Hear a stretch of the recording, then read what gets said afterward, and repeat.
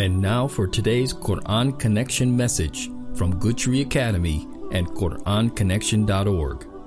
Quran Connection is a project of Good Tree Academy where students and teachers share their recitation and understanding of the Quran through audio and video recordings. Today's Quran Connection message is from Good Tree Academy's Hifz Department Head, Ustad Michael Wolfender. Assalamu alaikum wa rahmatullahi wa barakatuh. Welcome for day 12 of Ramadan. We're going to talk about Surah Hud and the relevancy of the stories that Allah puts in the Quran, the stories of old, ancient stories of prophets. How are they relevant to us? Surah Hud is a surah filled with stories. From the third page till the very end of the surah. It's all just stories, going across from here to there. And there's a reason why Allah puts these stories in. And someone may notice by reading the Quran that the stories are split up. You have mention of stories in different parts of the Quran, and every time Allah mentions a prophet, He only says parts of his story, and then He says a different part in a different place. It sounds like it's all disconnected, and some people have put the claim forward that this is not coming from Allah, this is just learning it, He's getting confused between the different parts of the story. So, in the beginning of Surah Hud, Allah makes the point clear. أعوذ بالله من الشيطان الرجيم ألف لام را كتاب أحكمت آياته ثم فصلت من لدن حكيم خبير. Allahu Akbar.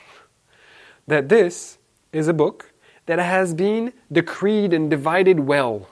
Then the ayat inside have been detailed and put in the right place. From a person who is all-wise and well-informed, meaning Allah knows the entire story. But He also has wisdom. He knows that He's telling these stories for a purpose.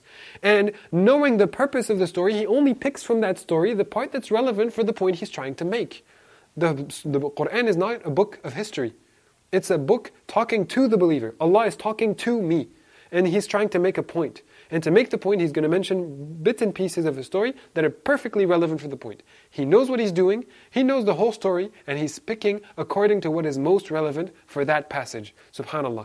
The second ayah also informs us a little more about these stories, and says, أعوذ بالله من الشيطان الرجيم ألا تعبدوا إلا الله إنني لكم منه نذير وبشير. The messenger is meant to say, don't worship except Allah. And I am for sure a warner and a giver of glad tidings for you, giving you the good news that you will get Jannah.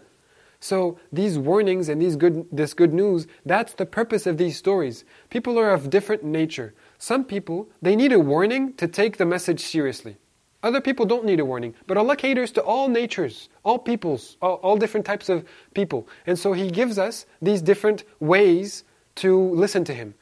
So for a person who needs the warning, Allah gives the warning.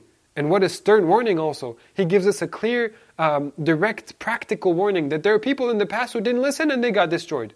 So our warning for us is the Day of Judgment. The punishment is to come in the Day of Judgment. But for those people, they even got destroyed in this world so that it could be a strong enough warning for the people who need a strong warning to listen. So maybe that's not the case for you and me, but it's the case for some people. They need that warning. The next ayah, beautiful. Allah tells us that actually the reward that you get is not only in the hereafter. We are, by nature, human beings who want things now. So Allah tells us, you will get now. If you believe, Allah will give you a beautiful enjoyment, the best enjoyment for some time in this world before you go back to Him. So it's not just about getting the rewards in the hereafter, it's also to get the rewards and live easy and live happy in this life. To get the best of this life and the hereafter. How much more relevant can the stories be? SubhanAllah. I'm going to mention a few more things about the way Allah tells the stories in this particular surah. There are points that are very relevant for us. Number one, that throughout the surah, we see the sincerity of the messengers. They're only doing it for Allah. They're only giving the message for Allah. And therefore, they're humble. They don't speak as though they are above the rest of the people. They put themselves down at the level of the people. And they're very, very patient. They are ready to take whatever the people are bringing their way. and they just keep going with the mission. They keep going and they keep going with sincerity, humility, and patience. And that's one of the reasons why Allah tells these stories, so that we can learn from those prophets and emulate them and be like them.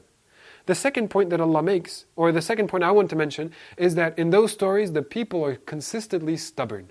They're always stubborn. And in this particular surah, we see over and over again that the people reply to the messengers, "We don't understand what you're saying. You're not making much sense. You still haven't given us a proof." You hear that nowadays even. You're talking to a non-Muslim about how the Qur'an came from Allah and there's clear proof in it that it comes from Allah, and you mentioned this and that, and the person replies, "That's not a proof to me." That's what the people are already saying thousands and thousands of years ago when the messengers sent from Allah with the clear proof from Allah. The words were chosen by Allah. The revelation came from Allah. And the people still said, "That's not a proof to me." These people are so stubborn. And the third point that Allah makes is that it's always a few numbers of believers. The believers are always few in those stories of old, which is very important for us to understand, because we are fasting in this month of Ramadan. And we are the few who are fasting. Most of the world is not fasting in this month of Ramadan. Many Muslims are not fasting in this month of Ramadan, right? So knowing that we are the few who are fasting, that we are the few who are, you can kind of make a parallel, we hope that we are among the people who have that sincerity and that humility and that patience that the messengers have. That's such a good news for Allah. When we read these stories, we don't have to take only the stern warning of punishment. We can take all of these gems that are spread about the stories. Barakallahu li wa lakum fil Qur'an al-Hakim. May Allah give us blessings through the wise Qur'an. Everything is in the right place. There is wisdom in the Qur'an. This is Brother Michael from Good Tree Academy. Hope you tune in tomorrow. Wassalamu alaikum wa rahmatullahi wa barakatuh. For more Quran-related audio and video recordings, visit QuranConnection.org. Today's Quran Connection message was brought to you by Good Tree Academy, where the cultivation of American Muslim leaders and scholars begins.